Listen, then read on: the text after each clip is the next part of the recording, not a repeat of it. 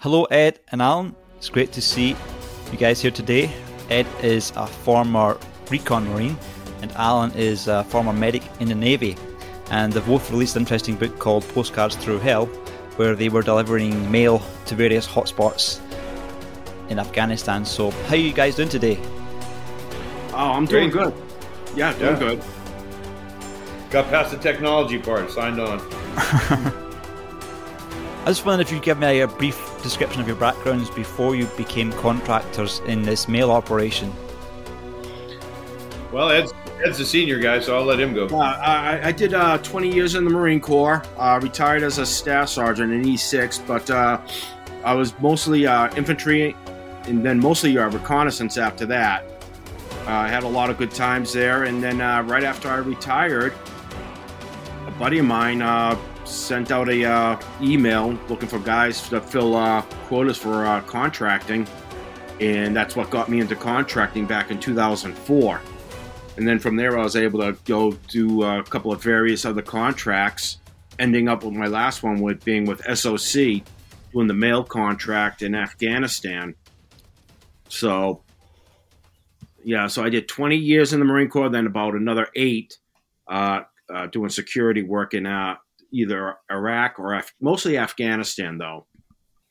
And I'm a former Navy corpsman. Went over to Iraq in 2005 and spent 5 years in Iraq, and then I did 3 years in Afghanistan as a combat medic for both DynCorp and SOC.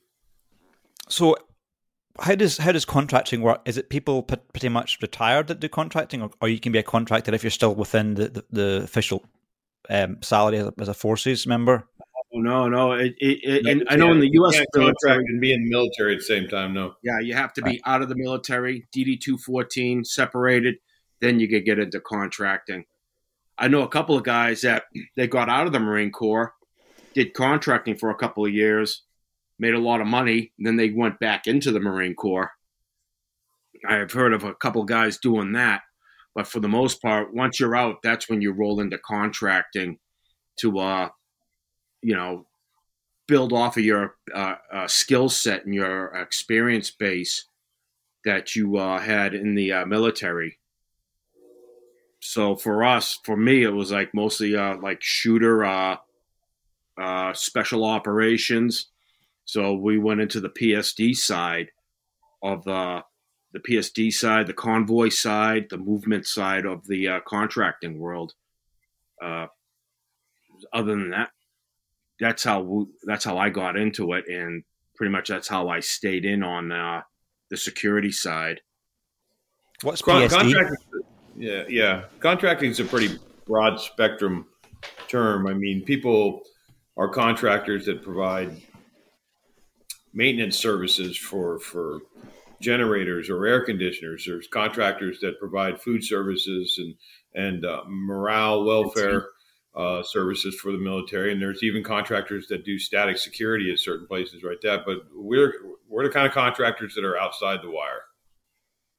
Our mission was to deliver United States mail throughout Afghanistan, so we didn't have the luxury or the safety of being on a fob or whatever. We stayed in a villa. We provided our own protection. We provided our own protection en route on these missions. We didn't have any military support. So there's a huge difference in the type of contractors that we're talking about here.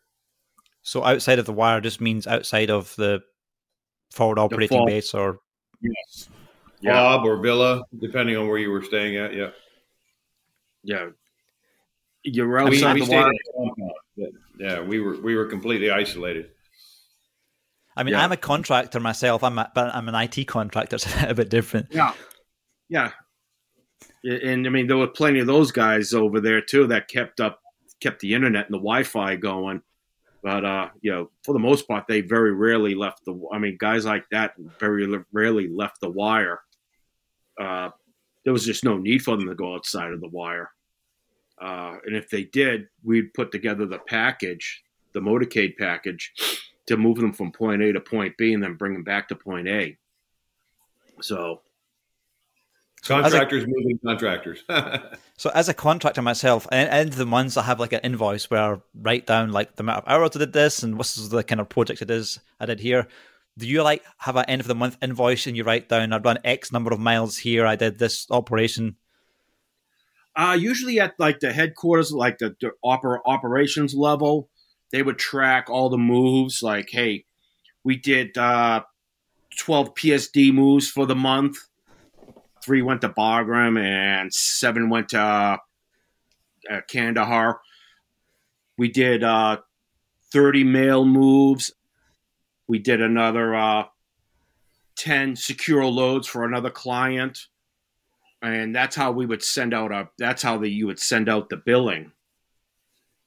You would actually send out your billing like that, based off of how many moves you did, who you were moving, what was the configuration of the package. Because I know when we would do our small PSD moves, it was all based off of hours. So pretty much, if you wanted like a full team, it was like, X amount a day versus a half a team. And then even then that team, what are you getting? If you wanted all Americans, you were paying a lot. If you wanted if you wanted a mix of Americans and TCNs, it was less expensive. Sometimes they'd go with TCNs and Afghans. TCN? Third country national. Yeah. So say it's like a U.S. contract, and then you came in on the contract because you're not a U.S. citizen. You'd be considered a third country national. So right, got you. Okay. It's kind of in the military. The comparison is, U.S. military and coalition forces. So it would be an expat versus third country national. Right, that would be a coalition force versus a U.S. military or an expat. It's pretty much the same hierarchy. Even some of our clearances had GS9 ratings, etc. GS9? That would tell you GS9 would be your government rating or pay grade, would be kind of like equivalent to a colonel or something of that nature. I'm aware of those kind of like in the UN, you have G up to G 1, 2, 3, 4, 5, 6, then P, which is like up to certain levels, general staff, professional staff, and then I think there's a higher level above that, which is like diplomat or something. Yeah, so most of us were GS9 and above. Sounds like a lot of money. The money it paid well. Yeah, it paid well. I mean, there is a business side to war, as we found out doing this line of work. That's the big thing there. And it's good because you know what, you're getting paid well, but it's bad because corporate wants to get into the black. It wants its profit. So we might come up with ideas to keep the teams a little bit safer, and might cost like say $6 million to upgrade all the vehicles and upgrade all the weapon systems. But corporate's going to come back and say, I don't think we're going to be spending $6 million in gratuity and death benefits, so we're just going to go ahead and roll the dice. I mean, they roll the. You have to find that happy medium. So, what was the death rate in those mail missions? Oh, geez. We lost 10 guys in 3 years. Yeah, 10 guys in 3 years. And I'd say about another 15 were injured due to enemy action. And I'd say out of that 15, maybe about 6 or 7 actually came back to work. So how many people was there involved in the whole operation? On the vehicles? The contract at any time had like a total of like, I'd say 50, 60 people on it, to include our LN gunners, our drivers, the ATLs, the medics, and the team leaders, and then, that small headquarters staff that we had, which incidentally, the headquarters was also a backup team for like some of the easier runs. So on the PSD run, so that way, we can get more moves going, make a little bit more money. Sorry, PSD again? PSD, personal security detail. Right. Okay. Yeah, so that's where we're actually protecting a person versus a convoy security. We're just protecting the mail or a secure load for another client. Mm-hmm. So your book Postcards Through Hell is mostly to do with the mail operations, I believe. Yes, the mail and the secure load operations. Yeah, for the other client. And how did you guys meet in the situation? This operations. Wow. We met back in 2005. Yeah, in Iraq. Yeah, I think it was like December or November, December. Yeah, we met then.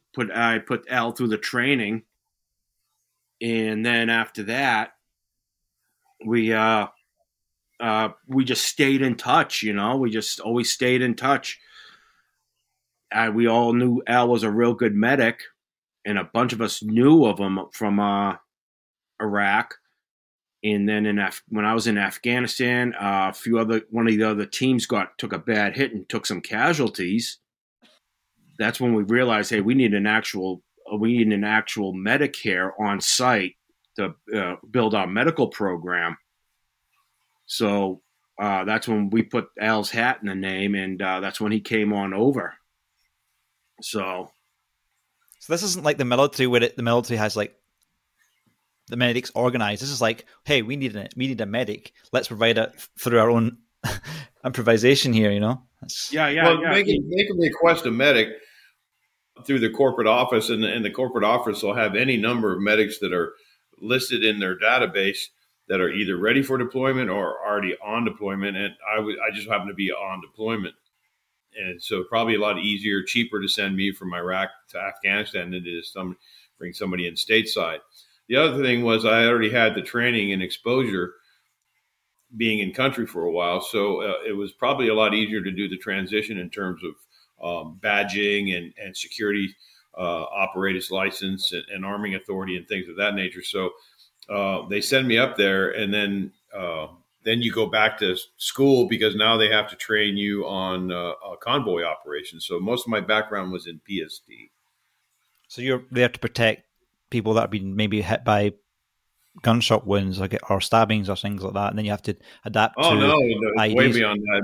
Mostly in Iraq, it was explosively formed projectiles or EFPs, a lot of roadside bombs and whatnot, and maybe small arms fire, depending on the nature if it was a complex attack. In Afghanistan, it was a different kind of battle.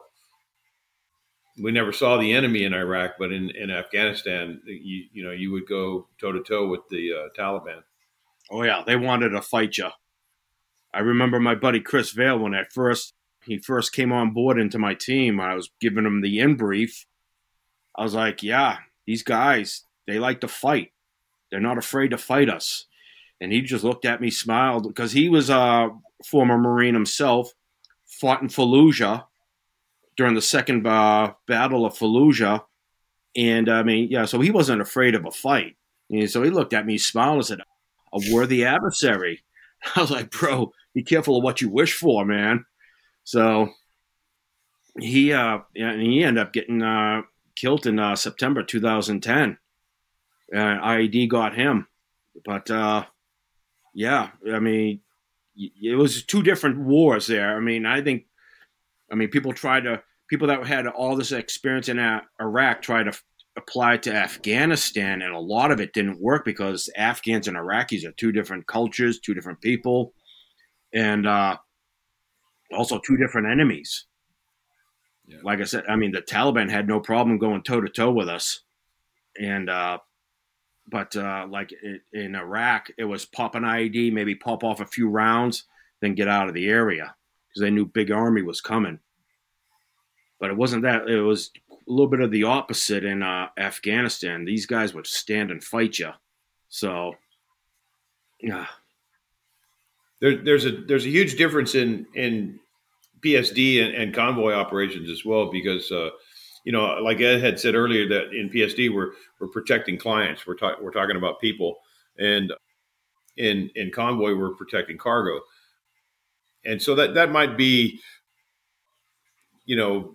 the same risk factor or even a higher risk factor, a person versus a piece of equipment or what the case may be. But in PSD, we could haul ass. I mean, we drove really fast. We drove in a tight unit. We were able to offset.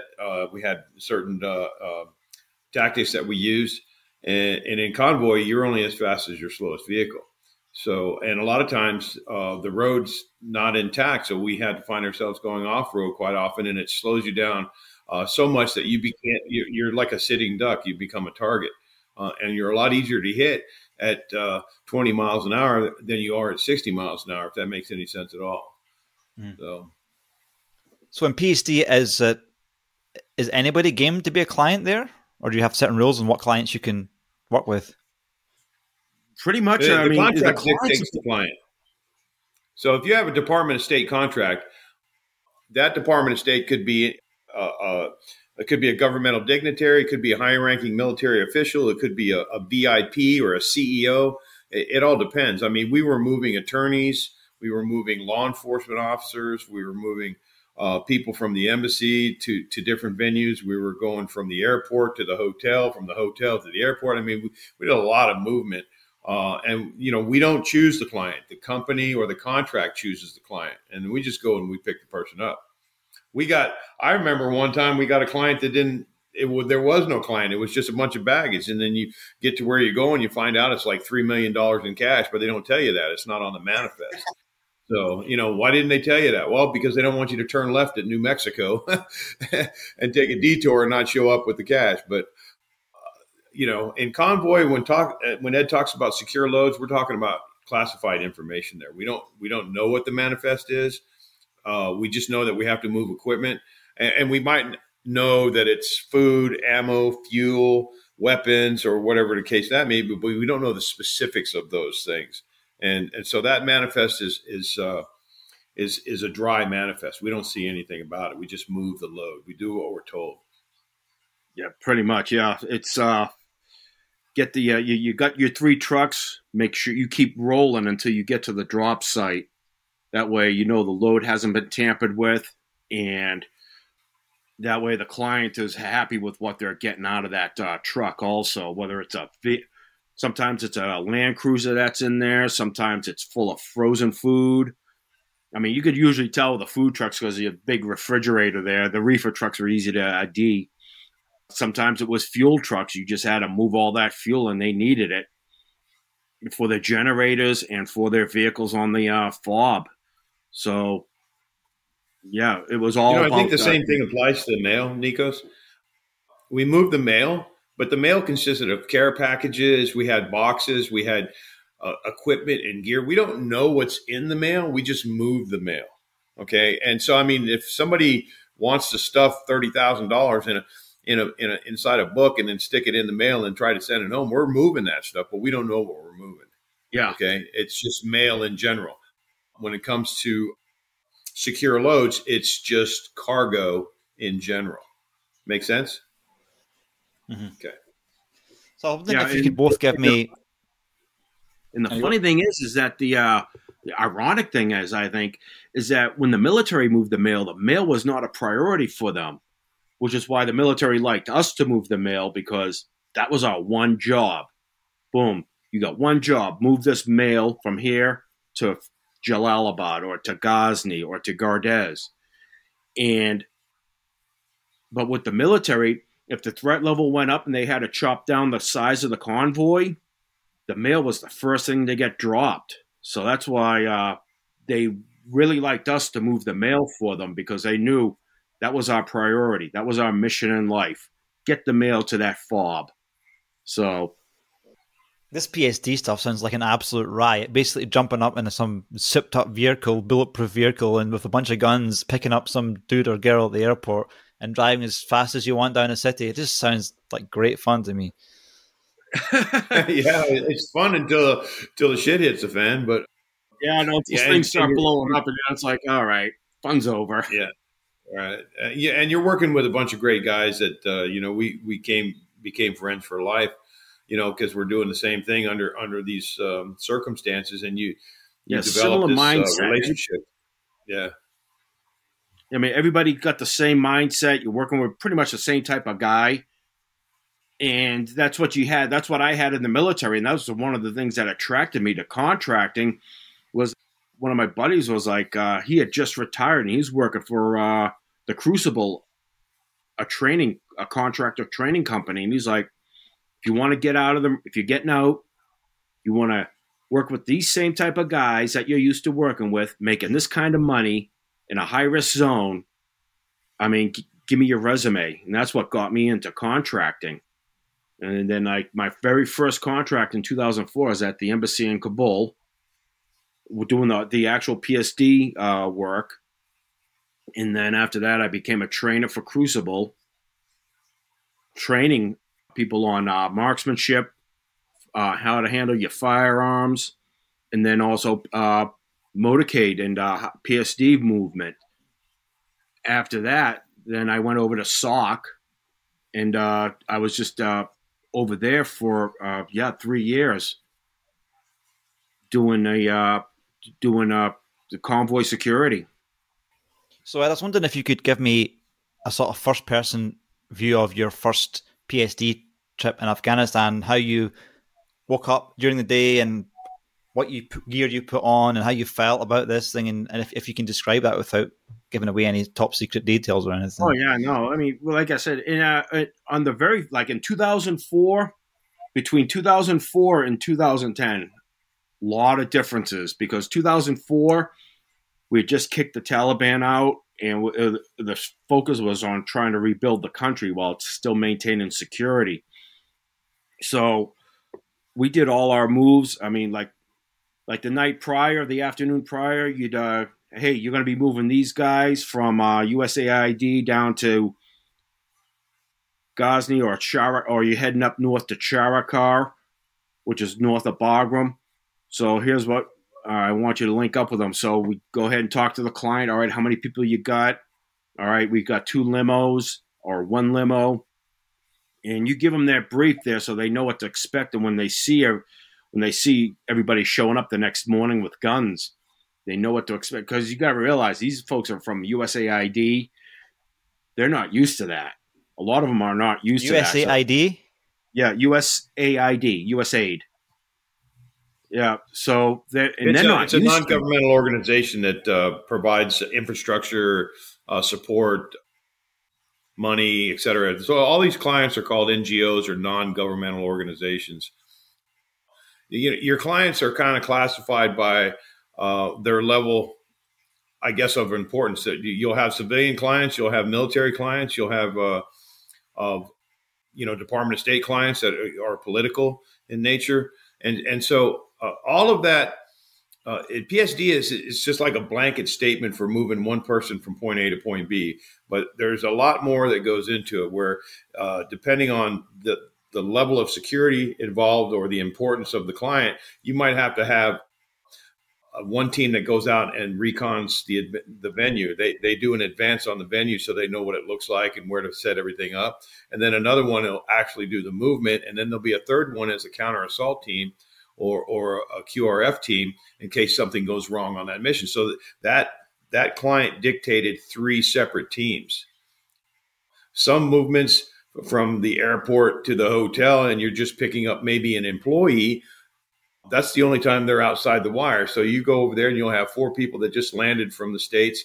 You pick them up, you brief them on what the mission's about, what to do in case something goes wrong. You get in the vehicle, or you haul ass to the location and you drop them off, and you'll never see them again. That type of thing until it's time for them to actually leave the country again. And if you're on the same team that just so happens to pick that guy up, then you take him back to the airport. It's as routine as that. But it's very detailed in terms of the importance of the client. The client is what dictates the type of movement that we do for PSD. Yeah, the client, and then the threat level at the venue too. The threat level at the venue might be really low. However, getting to the venue might be a really high threat level. So, you're going to run that secure package, a real heavy package, getting to the front gate of the venue. And then once you're inside the venue, you just might be one or two guys walking with all the clients and just posting outside their meeting room until they're done. And then you bring them back into the limo, and then you get the package all ready. And then once again, the heavy package is going to move them back to the original fob. So you go back to where you meet these guys at the airport with all these guns that are USA ID. So what happens next? And you brief them up. Hey, how you doing? You introduce yourself. Hey, I'm Ed, and here's what's going to happen today. You tell them where we're moving. You let them know what's going to be in front and rear vehicle-wise, so that way they know what to expect. And you just tell them, all right, in the unlikely event that something does happen, we're going to drive through. If we can't drive through, we're going to extract the vehicle. In the event we have to extract the vehicle, if it's not attached to you, it's going to stay in the vehicle. So like everybody, they'd actually, their laptops that they'd have in their little satchels, they'd actually keep those on them the entire ride. Because they knew if something happened to that vehicle, we're just grabbing bodies and we're putting them into another vehicle, a backup vehicle. And if it's not attached to them, it's going to stay in the vehicle because we're going to burn the vehicle as we leave. And then so how do you burn a vehicle quickly? You throw a thermite grenade in there. Yeah. A grenade? Thermite grenade. It's like a magnesium. It's like a big magnesium flare that you, boom, it's got a 3-second delay. Throw it on the dashboard, and it'll just melt down into the engine block, catch the vehicle on fire, and then burn the vehicle. How reliable is that to burn a vehicle? Oh, pretty reliable. Yeah. We've never had one that didn't burn. Yeah. So do you deck out your passengers with like body armor and stuff like that as well? Yeah, usually. Yeah. Sometimes that it's a requirement. Hey, you have to wear your body armor when you're outside the fob. It's a requirement for DOD, State Department, and also, I mean, if they blew it off, it could affect adversely affect an insurance payout. So, I remember one Dine employee died from an IED strike, and what happened was because they brought him back to the fob without his body armor on, the assumption was he never wore his body armor, but somebody was filming the extract when that vehicle got hit, and they saw that he had his helmet on, his body armor on, and then they had to go ahead and pay him out. It was like, he was wearing his body armor. So they always ask that question too. If somebody gets hurt or killed, were they wearing their body armor? Were they wearing their helmets? So I'm amazed at how body armor hasn't really progressed for the last, 20 odd years. They're still using these. It has. It has. I mean, you have to really be attached to that industry to know things. I mean, we've gone from Kevlar to level 3 to level 4 plates to ceramic plates to lighter plates to plates made out of plasma to wraparounds to ceramic discs. There's all kinds of different stuff out there. It all depends on what they provide you with when you run. Now, there are guys that might want to get plates or send something from home, but ITAR regulations prevent you from ordering certain things from the United States and bringing them into a foreign country. So you have to deal with what's available to you there. Why don't we have something like Master Chief where it's all ceramic interlocking plates? We did. We had Pinnacle Dragon Skin. We had dragon skin that was ceramic that looked like dragon skin. It was the little ceramic plates, and it was completely wrapped around. It weighed about 44 pounds. Yeah, it was heavy. It was heavy. Yeah, that was heavy. I mean, that would like shrink your spine. You wear that for a year on missions, you probably come off of it an inch shorter. Not an inch shorter. But I mean, it'll do the job. It'll stop bullets. It just compresses your spine. It was good. Yeah. Oh yeah. You wear that stuff for a 12-hour shift, and it compresses on your spine, and then you wear it every day for a year or so, And it's true. I lost an inch and a half from start to finish in What? contracting. Yeah. Yeah. An inch and a half just by wearing body armor and Yeah. gear? Not just body armor. You got to wear load bearing vests over that. And in my Carry all case, your as the ammo medic, I have to here. carry medical equipment and all kinds of extra gear on top. So I probably weighed close to 300 pounds. Yeah, you're I'm toting 2 and like a quarter right 60 now, and I wore about 75 pounds worth of gear. Yeah, 60. Yeah, at least 60 pounds between body armor, ammo loadout. Yeah, you're talking about 60 pounds.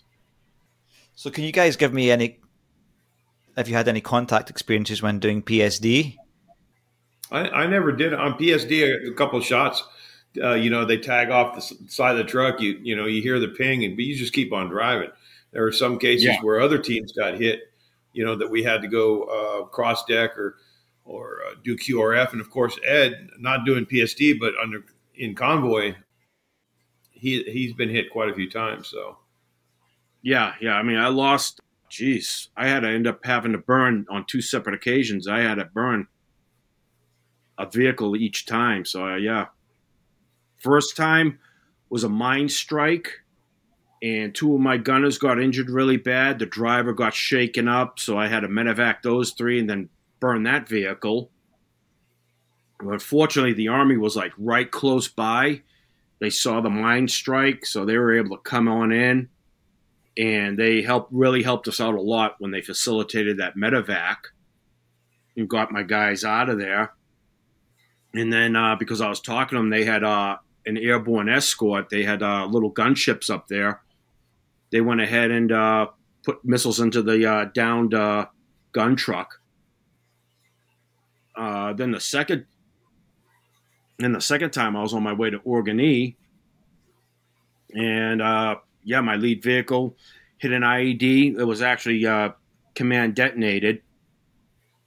They found the wires and they found the OP where the trigger man was at, and we went ahead and we had to go ahead and cross deck. It's kind of weird because when you do all your rehearsals for cross decking, it goes real fast. But reality is sometimes you're there for about 30 minutes because we had to secure everything, come running up, and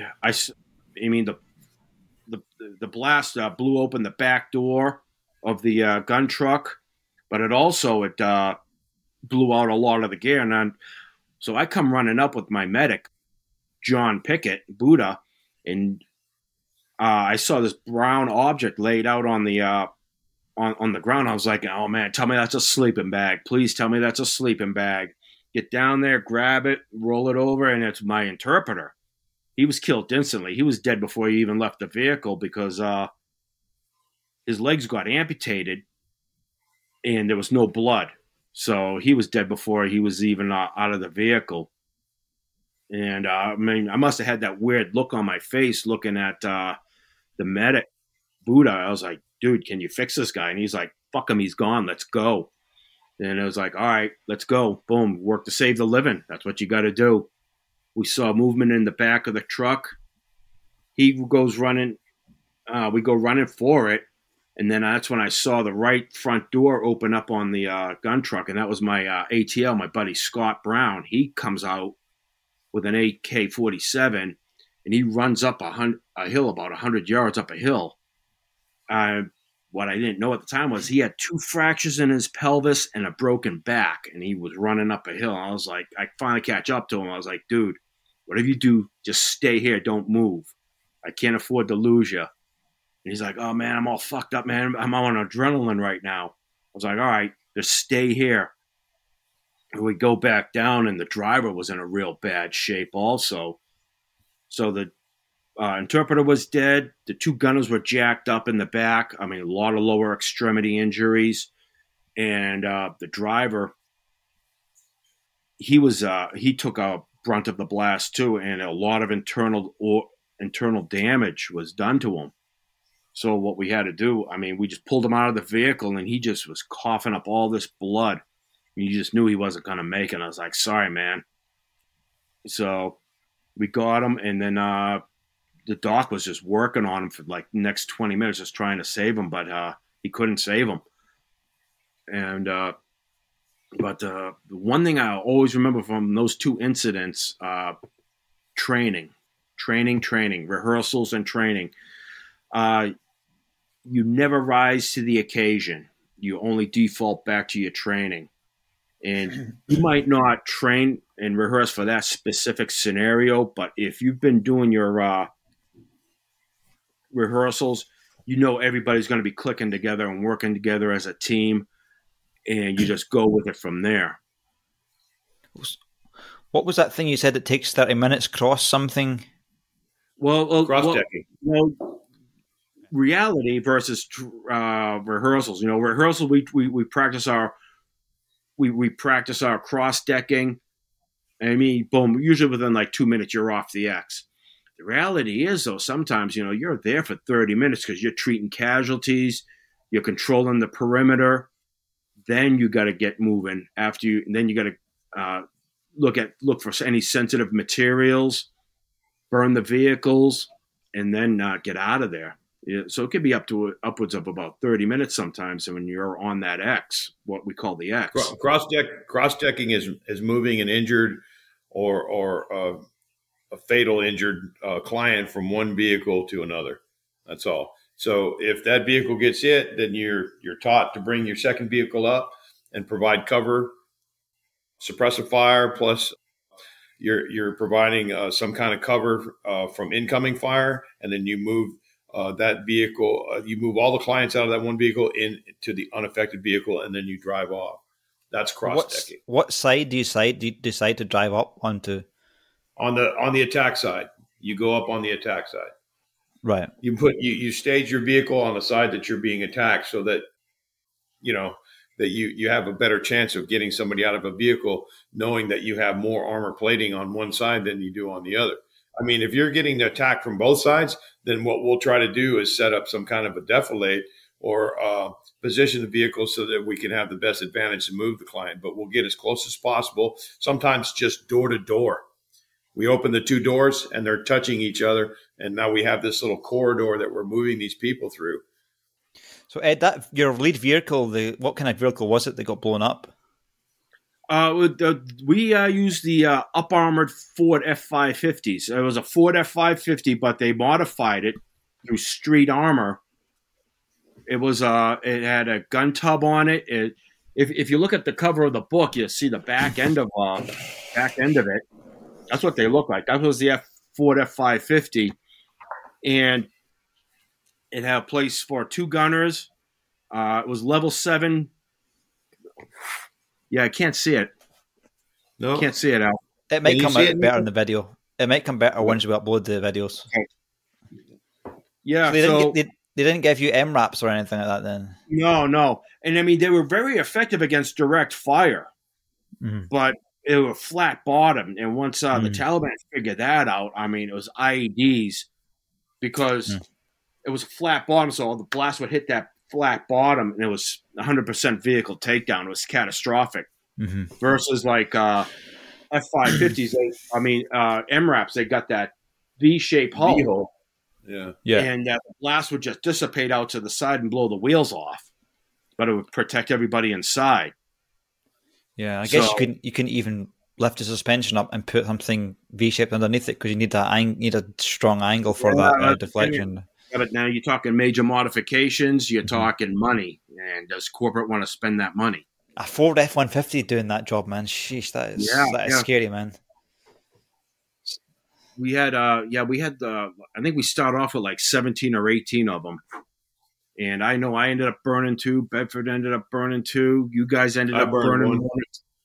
Yep. Yeah. I think by the time we both left, the program is down to like 10 vehicles. How many vehicles to a trip? Typically, you try to make it 3. Right. Yeah. So you'd have your lead, and then you'd have your lead gun truck, and you'd either, once again, depending upon the threat level and how you've been running lately, you might want to change things up, the configuration of your convoy. Sometimes we'd put the lead out as the Rabbit, and then you'd have this number 2 gun truck was in front of all the cargo trucks. The number 3 was the trail with the medic in it. Sometimes, you'd go like lead, 2 cargo trucks, 3 cargo trucks, the middle gun truck, 3 cargo trucks, and then the trail. I mean, once again, you're just breaking up your configuration so you're not doing the same thing every time. So what's both of your experiences on your first mail trip? You sit down there, I guess, with your gun or your medic stuff on your lap, and you just sit there and what was it like? Oh, the first mail trip was Yeah. First, I mean, the mail trips were once again. I mean, we always briefed the night before. All right, here, guys, we're moving to Fob Fenty in Jalalabad. We briefed the road conditions, the threat levels, what to expect. Fob, that JBAD run, Jalalabad run, was interesting because it was all in a valley. 90% of that run was in a valley. And when the Taliban hit us, they were up so high that our PKM machine guns, you couldn't elevate them. So the gunners had to go with AK-47s up in the gun turrets just to shoot back. So, but you'd rehearse that also. That would be part of your rehearsals the night before. Also, the what to expect at the drop site. All right, getting through the gate, linking up with the client at the post office. So we offload the inbound mail, and they'd already have a Connex box, a 20-footer full of outbound mail. We'd backload that onto the truck, and then we'd head back to Kabul. So you basically just have these big trailers attached to your Ford 150s? No. Those cargo trucks were separate cargo trucks. The gun trucks were their own entity, and the cargo trucks were their own entity. So each gun truck had 4 people. So it'd have a driver, a vehicle commander, and 2 rear gunners. Then usually an interpreter would ride in the front vehicle. So if they ran across a checkpoint, then that person can talk their way through that or translate for you. We also use the translator to talk to the local national gunners. And so on each mission, we had a total of 13 guys on the mission, but that did not include the drivers of the cargo trucks. And those were usually Indians or local nationals or, immigrants from other countries. And they weren't included in the mission brief. They didn't know where we were going, when we were going to go, how we were going to roll. We minimized for operational security. We didn't give them any information other than this is where you're going to be in the convoy. You're going to be the second vehicle in the convoy. And then they knew just to drive and follow us to wherever we were going. If anything happened, we would take care of them. But a lot of times they tried to do things on their own, like back up or drive away or just jump out of the vehicle and run away and leave the vehicle unattended. There were a lot of times where we couldn't really depend on these guys to carry out the mission. So we ended up training our own team on how to drive those trucks because there would be times when we had to throw in an extra person into a cargo truck just to get them off the X because the driver wouldn't. That actually happened. That happened twice. Yeah. Actually, on the Sharona run, on the run to Sharona, that happened twice. The first time, the driver got out of the vehicle and ran, and they never found him. They found him like about a week later in a ditch he was executed. And the medic, and pretty much it was either going to be the medic or depending upon where the vehicle commander for the second vehicle was going to be taking control of that vehicle that just got abandoned. And the second time it happened, kind of a funny story here. Driver jumps out of the vehicle, same run to Sharona, right around the Four Corners area, and he starts running back towards the gun truck. Well, they don't see him running back towards the gun truck, so the doc runs up towards the mail truck without the driver in it. So now Doc drops up into the mail truck, and he's starting to drive it off. The driver jumps back into Doc's old seat inside the F-550. And he's like, okay, I'm ready. Let's go. Yeah. They weren't too pleased with him. They wanted to kill that guy. I didn't know who he was. They were trying to jump in the vehicle, and they almost shot him. Yeah. Well, once he ID'd himself, they're like, all right. But when they got him back, they were like, oh, really? So, yeah, I think the Afghans took care of him. So how long are these typical... Yeah. Go ahead. No, you go. No, I said, the time that we had to drive was we ended up removing the driver because he was intoxicated on khat. He was smoking khat and taking opium. So, and he couldn't drive. So we just took him out of the vehicle and drove the vehicle ourselves. So how long are these typical mail trips? Oh, wow. Usually about long time. They're about 6 hours. 12 to 14 hours, sometimes 18 hours, sometimes 24 hours. Do you get a chance to take breaks or stop? Or well, when you're on the road, no, you keep pushing. You get to the road. You get to the next drop site. But once you're there, then, I mean, that's your break. Then you come on back. What if you need to go to the bathroom when you're on this trip like 8 hours into it? Yeah.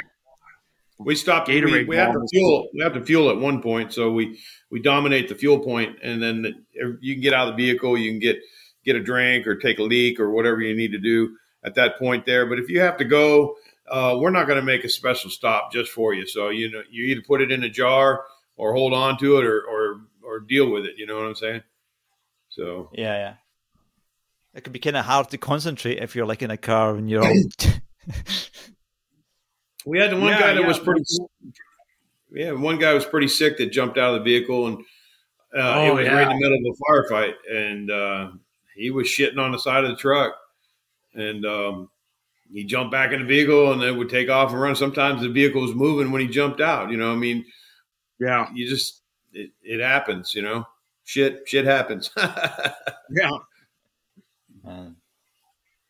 So what you guys up to now then? What's your plans for the next few years? Oh geez, pushing the book now, marketing. Yeah, putting the book out there. I mean, I'm working now. I mean, I work part-time. I'm fitness trainer, and I also drive for FedEx. Still moving the mail. Go define irony. Yeah. And I'm still a medic. And I really like being a fitness trainer, helping people out, helping them hit their goals. Plus, I like doing the FedEx because you're just out there. You're on your own. As long as you get all your drops done, everybody's happy. So, yeah. And I work for a community fire rescue as a firefighter paramedic, and I work in a bad part of town, so. I'm doing the same job, just in a different area, and the only difference is I can't shoot back. Do you ever do stuff for the military? I'm done. No, I trained as a corpsman in the military, but nothing for the military, not since I got out, no. So you wouldn't be tempted to go back contracting? I'm too old now. I'm not going to go back. I'm done. Yeah. Yeah, you got a whole new generation out there, all that young blood out there. Let them handle it. Plus, contracting itself has changed a lot. Geez, I mean, I've watched it change from 2004 to 2012. Back in 2004, 2005, 2006 is what they called the gold rush years. Guys were making no less than $500. Yeah, and guys were coming in making no less than $500 a day. But then, they started to get a handle on it for cost effectiveness. You had to cut back on the paychecks. Also, rules of engagement. Plus, all the politics that's involved with corporate working with the State Department or the Department of Defense. There's a lot of politics there. Plus, the corporate wanting to push their profit. So it all it changes it changes up the dynamic of contracting a lot because you got to still remember this is still a business, and corporate still wants to make their profit. What's tough on the security side, especially mobile security, because you can either A, make a lot of money, or B, lose a lot of money. And I think with SOC, they lost a lot of money because just the amount of casualties we took, vehicles. I'd say every time we took we took casualties and we had to burn a vehicle, between the casualties and the vehicle and the equipment lost, the payouts for medical and deaths. I mean, you're talking like close to $1 million easily. And shoot, that happened for me twice. So who's losing money there exactly? The government or the taxpayer, or for what? The corporate is. Oh, so they're taking on the risk as well. They're not insured for that. No, we're the ones that aren't taking the risk on. We work for the company. Corporate's not taking the risk. We are. Yeah. Corporate. You're risking your lives, but in terms of like finances. Yeah, I mean, you got to understand, we were making pretty good money, but we were at the lower end of the pay spectrum. That should give you an idea of the amount of money that's involved with war. So, yeah, I mean, we had to work in. I mean, eventually they had to draw a line. I know with SOC, they finally said enough. Was it May 2011? Bedford's team lost 5 guys in one vehicle. I mean, the blast flipped the vehicle up, killed all 5 inside of it. And then Bedford's vehicle, they ended up crashing into the crater. So they ended up losing 2 vehicles. They ended up losing 2 vehicles out there that on that one hit. So, and once again, corporate's now looking at the numbers like, all right, we got to drop this program. We got to get out of this. So corporate SOC. Yes. Yeah, SOC. And what is SOC? Special Operations Consulting. And that's a for-profit company. Yeah, it's a company. Yeah, it's a security company. Or it was when we were there. I'm sure right now it's morphed into something else. So yeah, they do assessments, security assessments. They do static security. They do mobile security. They do K9, EOD bomb detection.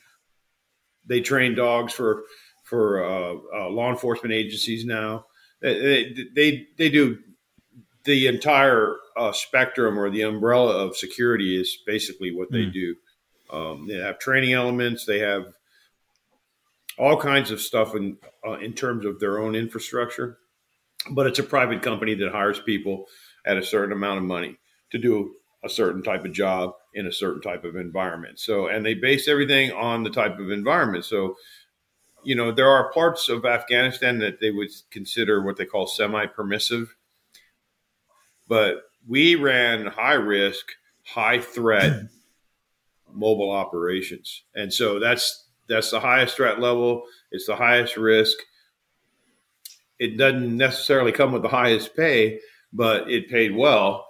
But you got to look at the risk versus benefits type of a thing. So, I mean, there are a lot of times that we weren't really there for the money. We were just there to, to continue to serve our country or to work with other guys that we knew were like-minded individuals, things of that nature.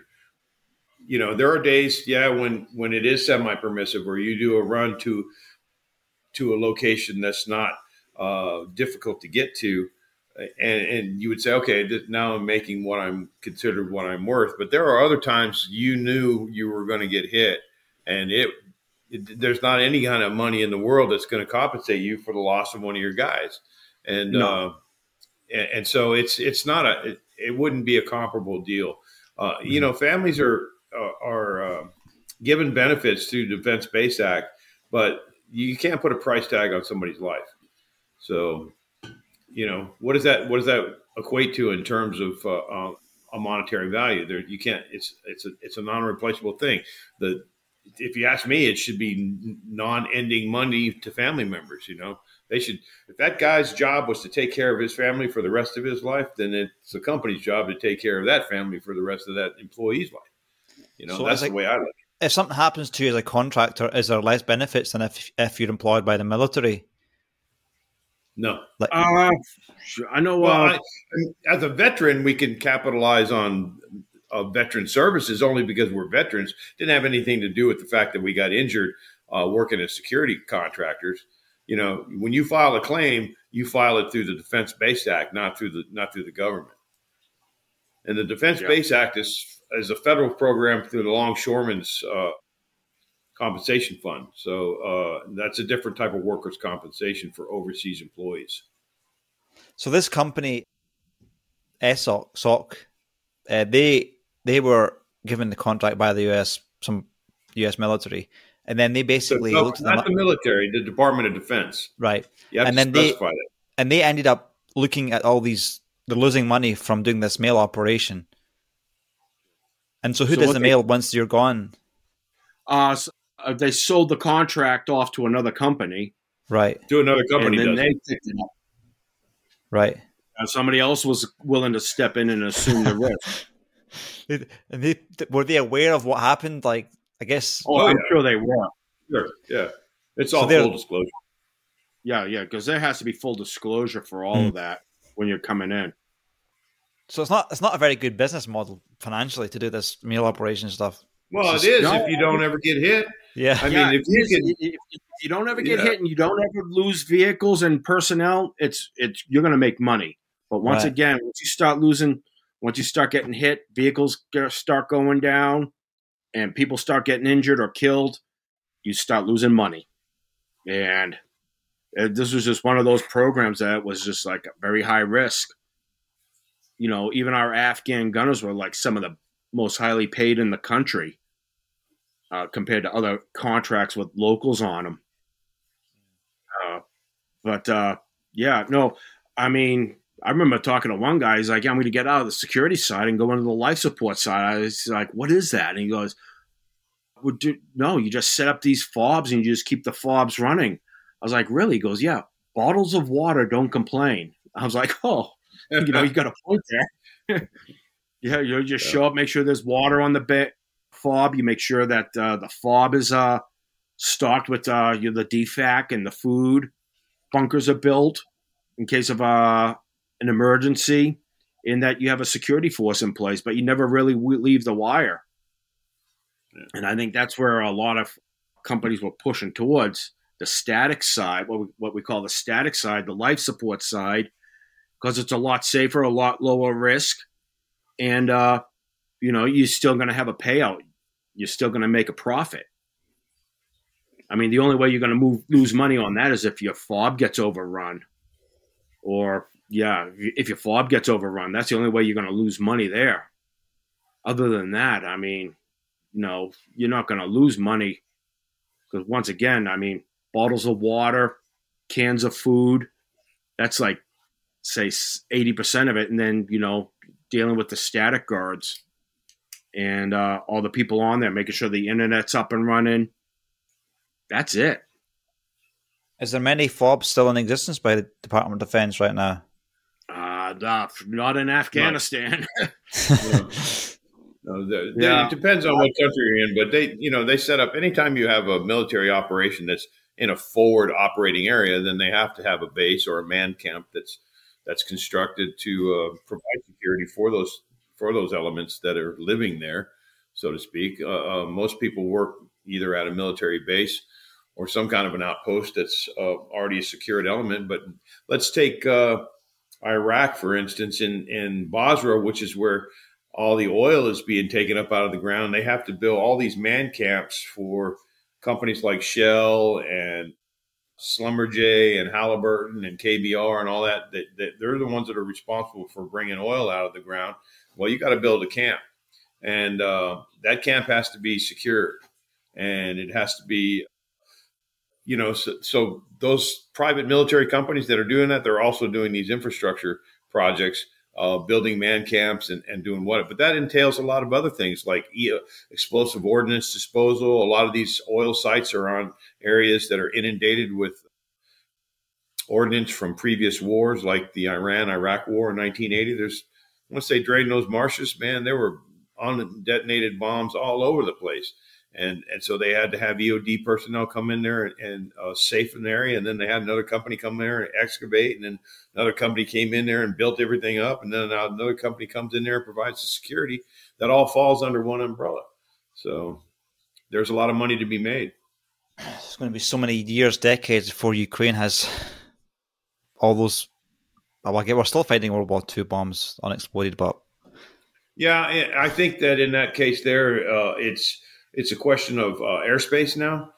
That's what dictates what happens on the ground, and not being able to bring in NGOs or private military assets.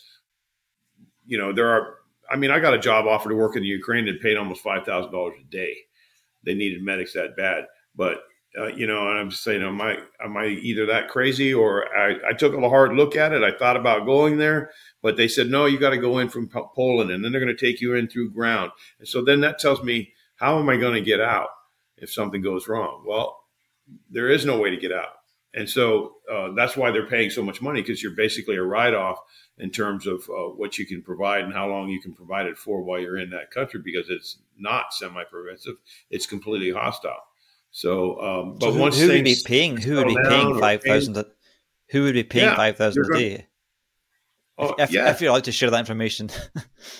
Yeah, I think it's down to a couple grand a day now, but that was at at the peak so far. But who's to say that the peak hasn't ended, or that it's going to get even worse?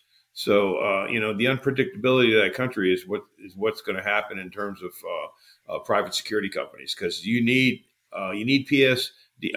private security companies to augment military operations. Military wants to be free to do offensive things. They want to be able to focus on the task at hand and not worry about all these little ancillary items. And that's why they utilize private military companies. Yeah. So Ukraine right now, basically, it's gone from this is planned power cuts to planned ons. So a lot of areas where you'll be told this is when your electricity will be on, and the rest of the time it's off, so you can plan your charging your batteries and your fridges and things like that. We did that operation. in Baghdad. Yeah. We had on and off days in Baghdad as well. So, and then there's going to be times when they're going to start supplementing operations by bringing in generators and all kinds of things where they can become a little bit more independent or self-sufficient. But until everything settles down, it's really unpredictable. So. Yeah. Okay, well, guys, this has been a fascinating time to talk to you guys, and hopefully you guys can get a movie out of this or something like that. Would be an interesting or documentary or whatever, so. Yeah. Well, I think they're working on a documentary. We also like to probably try to get a commemorative stamp commissioned by the United States Postal Service to honor the guys that we lost. And that's what the book is about, is our fallen brothers. And of course, the theme is brotherhood. And then, there's a sub theme with the corporate side of war, because it is private security contracting. And so, we're just trying to get the word out there and educate the public on what we did while we were in Afghanistan. So we appreciate you having us on the show. And we look forward to talking to you again in the future. Yeah, sounds good. And how do people go to find out about this book? Well, it's available on Amazon. It's at Barnes & Noble, and we have a Kindle edition. And Ed and I are tossing up the idea of an Audible book. So once we can get that figured out, then we'll probably go Audible as well. And do you guys have a website? We do. Yes. It's postcardsthroughhell.com. Okay. One word. And then it's got pictures. It tells you a lot about the book, and all our reviews and endorsements on there as well. So we know it's going to be a bestseller. Brilliant. Okay, great. Well, thanks, Ed and Alan, and I look forward to catching up with you again. And all right, Nikos. Thanks. Take care. Thank you, Nikos. All right, Cheers. Take care. Bye. Okay, bye.